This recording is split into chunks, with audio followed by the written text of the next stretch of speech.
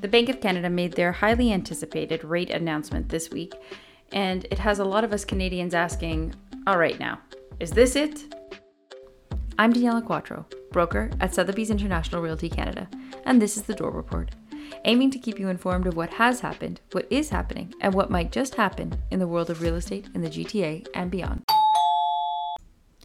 It was a busy week in the news, mainly because of the Bank of Canada rate increase that occurred on Wednesday, January 25th.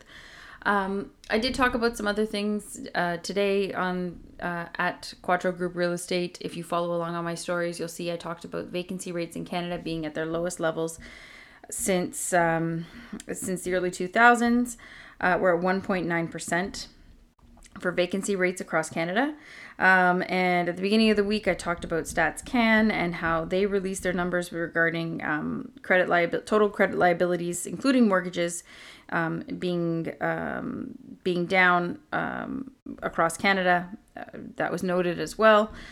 But the biggest story was the Bank of Canada rate increase and what that means. So what does this mean for all of us? And what's it at now? Well, first thing, now the overnight lending rate, prime is now at a 2-decade high. The overnight lending rate rose by 0.25% to 4.5%. This was expected. And Tiff Macklem, the governor of the Bank of Canada, made some comments at the end of the announcement, and he said, "We have raised rates rapidly, and now it's time to pause and assess whether monetary policy is sufficiently restrictive to bring back inflation to the 2% target. To be clear," he continues, "this is a conditional pause. If we need to do more to get inflation to the 2% target, we will." I will take the pause personally. I don't know about everyone listening, but I have a variable mortgage rate. So I am feeling this slow but fast increase.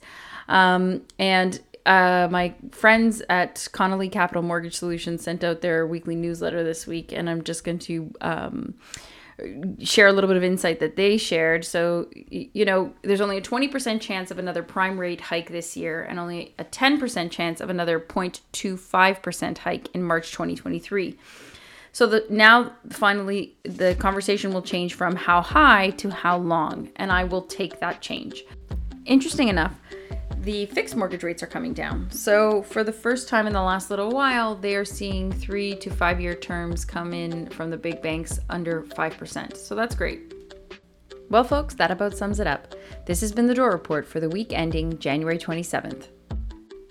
I'm Daniella Q with Sotheby's International Realty Canada.